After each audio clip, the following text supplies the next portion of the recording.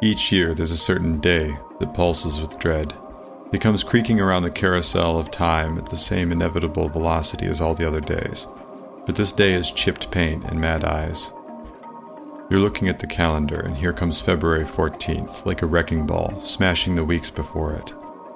Or maybe it's the birthday of your soulmate, who left you for someone else. Or maybe the childhood Christmas you never had looms large over all the others in its wake. For a lot of people, the third Sunday in June is such a day. Father's Day isn't like Mother's Day, generally speaking. Father's Day tends to be emotionally complicated for people in a way that Mother's Day is not. After the offspring is born, mothers tend to embrace their role as nurturer, and fathers often reprise their role of being a warm and aggressive bag of genetic code that's still eager to distribute itself. Of course, fathers can be wonderful or terrible, but it's a hard truth about life. Fathers are often better men than fathers. Obviously, we're painting with broad strokes. That's because we wanted to go to art school and learn to paint with fine strokes, but our father wouldn't allow it. I'm joking, of course. It was my mother who wouldn't let us go. Dads loom large. So large, in fact, that we're breaking dads into 2 episodes. Eat your heart out, Oedipus. You're listening to Against Type, the podcast about crossing the borders of intuition and the places beyond. If our tagline confuses you, or you hate it, let us know on Facebook or Twitter. Seriously. Now I'd like to introduce you to a dad that demands his own episode. He embodies historian H. Carruthers Teachout's famous epigram, "Fathers are men first." It's my pleasure to hand the helm to Steve Kemsley for this story. We met with Barry Brakey at his home. Howdy. Gentlemen, I'm Barry. What's the dog's name? Wilson. Wilson's a Humane Society delinquent. He's 86 years old, and along with Wilson, lives in... I'll let his son Joe describe it. So he lives in, well, my brother would describe it as a flea-infested garbage dump. I have never seen a couch as disgusting as his couch was a month and a half ago when I was there. Never. Like many of us, Joe has a complicated relationship with his father. He rides the line of that function, dysfunction in a lot of areas of drug use, alcohol use, womenizing, gambling, especially those. You might already be cueing an archetype for the kind of man you think Barry Brakey might be. You might think you know who we're dealing with, but you'd be wrong.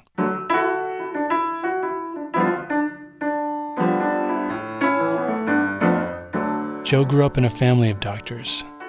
That includes his dad, Dr. Barry Brakey. I come from a long line of doctors. My father, my grandfather, my great-grandfather, and my great-great-grandfather, William Fleming Brakey. It was my great-grandfather who was the first. He served in the Civil War as a doctor. His son founded the dermatology department at U of M. And if that wasn't enough to live up to, I've become president or captain of almost everything. President of the senior class, captain of a football, president of the Michigan Urology Society, of the Michigan Bridge Association, captain of a swimming team in high school that didn't have a pool. And we never won an event.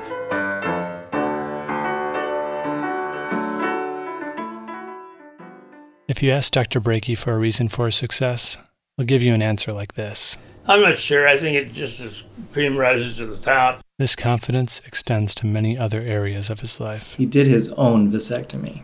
And that also sort of parallels a little bit of the arrogance. All I want is the best. It's not a completely bad, negative arrogance. It's a mixed arrogance. Like, it's a little bit of entitlement and I can do this. And the only thing I'm not going to do is my own autopsy.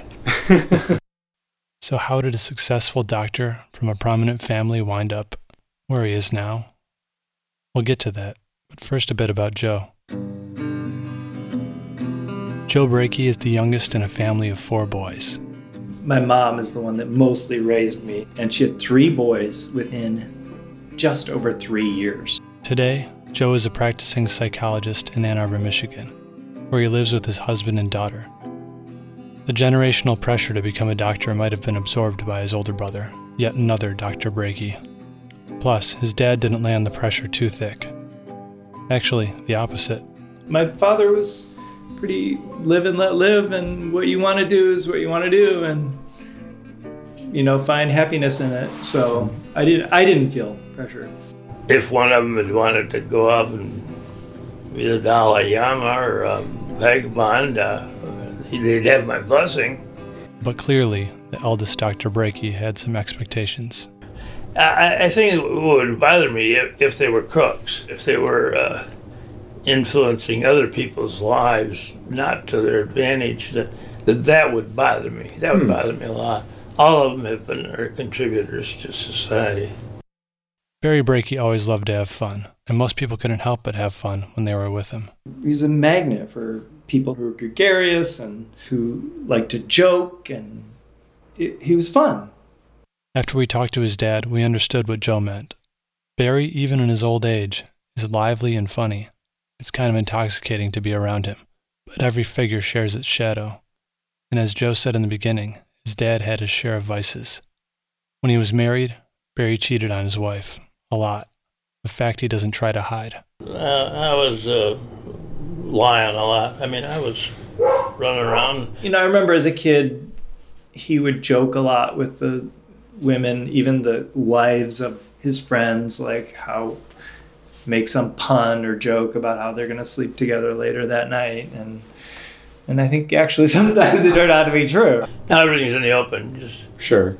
if you always tell the truth, you never have to wonder about what story to tell today. You just tell the truth, and it works. Works better than lying. So did you meet these women? Oh yeah, so I'm 10 when they're divorced, and then it's a free-for-all for the women he's bringing through my life. But before you was divorced, did you meet his girlfriend? Yes. In fact, one of them used to be my babysitter when I was 5, 6. The more steady one was actually a babysitter of mine. There's kind of an underlying belief that a man isn't meant to be monogamous. No, man's not monogamous. Very few species. I think maybe a goose or something like that. When Joe was 8, his parents separated. 2 years later, they were divorced. That, interestingly, was when my mom said my dad became a better father. But Barry Brakey continued to ride the line between function and dysfunction.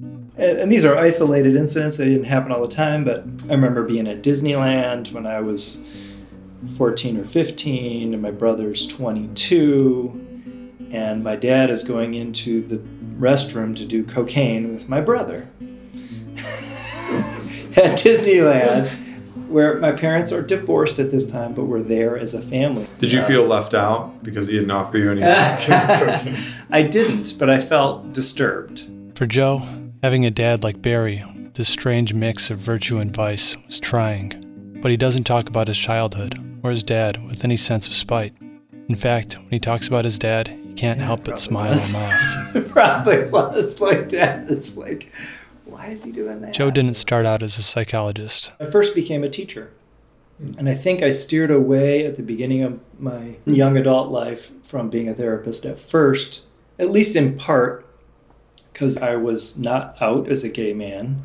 And one of the things I heard and sort of believed at that time was that therapists go into being a therapy because they're fucked up.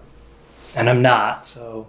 Yeah. Do you feel like you can say that more confidently than somebody who's not a professional therapist? Yeah, I can. It was hard for Joe to come out to his family. What might have been an offhand comment by his dad stayed with him for years. Before I was out, when I was 19 or 20, I didn't actually come out to him until I was 27. I remember him making a comment about how, you should, I try to treat every person fairly. It doesn't matter what they look like. There was like this little exception that he noted, like, well, it's hard for me with gay people and fat people. And I don't know. He never reiterated that or made a big deal about it. He wasn't really noticeably at all homophobic. But I think I took that little comment at one point in his life and, was pretty scared. When he finally did come out, his dad was surprisingly accepting. I just said, Joe, that doesn't change anything. You still are. His mother went crazy. She just, it really shook her. Huh. I said, that's stupid. He's still the same man he was before he told you. Right. Although he didn't really get the point, at least not right away. I remember having some conversations with him in that first year. Like, what do you mean? Do you look at a guy and you think, oh, that's really sexy and I want to get some of that? I'm like, yeah. Yeah, now you get it. Yeah, just like you might with a woman.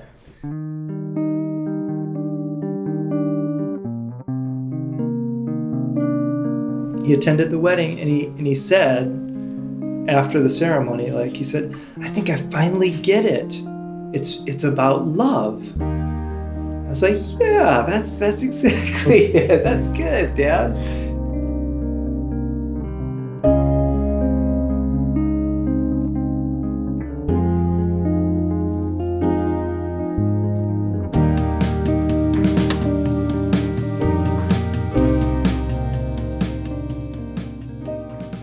Barry and Joe love playing poker.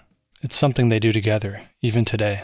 Barry is the life of the poker table, depending on your perspective. Half the people at the table just think he's hilarious and he laughs and he enjoys life and what a great guy. And the other half, or at least a third of them, are like, get this guy out of here. What the hell is he doing at this table? He doesn't follow the rules. He's fiddling with his money. He pulls out tons of shit from his pocket and spreads it on the table in front of him. But Dr. Brakey's propensity for gambling went beyond the poker table. He was a big sports bettor. He won big sometimes, but he lost money too. A lot of it. So in the early 80s, he was always making, or on the verge, or making really big investments that were not good. He was approached by some people to invest in, and this is not being made up here, mobile dental units in Saudi Arabia. Give us a couple $100,000 and your return will be great if you give us this money. And we actually had an intervention with him and said, Dad, do not throw all your money into mobile dental units in Saudi Arabia, please. All four of us boys came and sat him down and said, no. Dr. Brakey was in a downward financial spiral, and that's when he founded a church.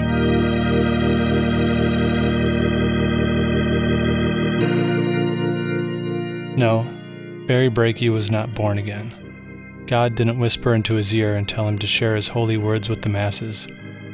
Dr. Brakey just wanted to avoid some taxes. Thought I could take advantage of the loopholes and legally. And, I was part right and part wrong. Yeah. He formed the Universal Life Church, naming himself as pastor, and set up a checking account in the name of the congregation. He used that account to pay for living expenses, including trips to casinos. He decided that it was not fair that churches didn't have to pay. And I said, let's do something about it. They're taking the stuff that we buy bread and milk with. He would make jokes like,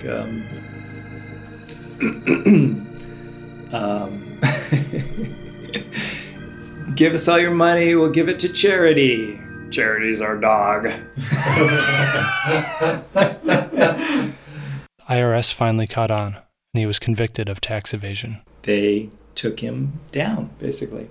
So he got a lot of money taken away, including a lot of his retirement at the time.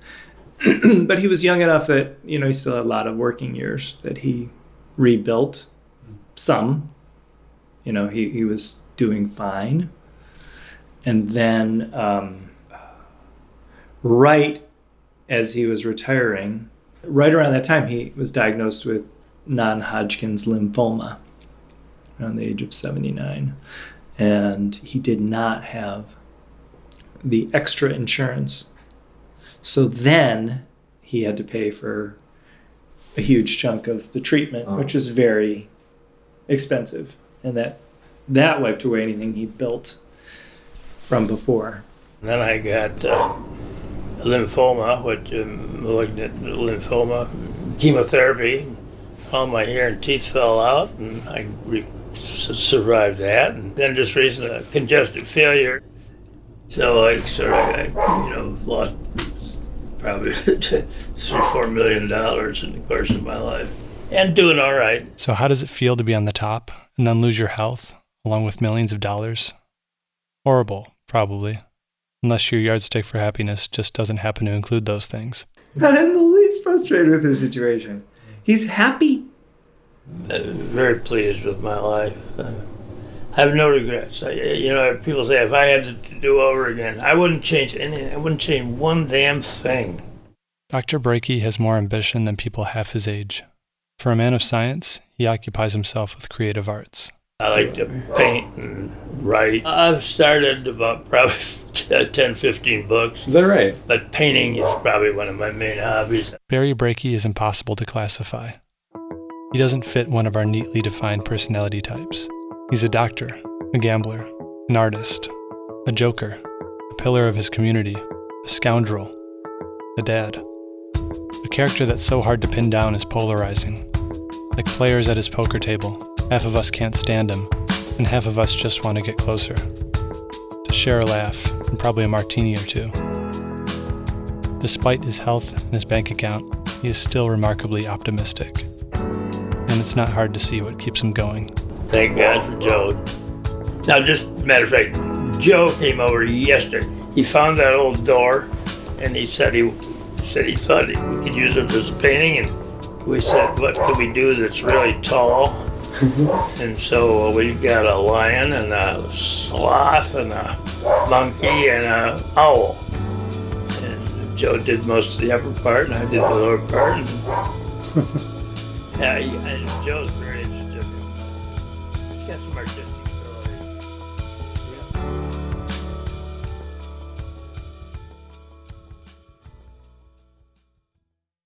Did you like this week's episode but feel it was short on dads with only one dad?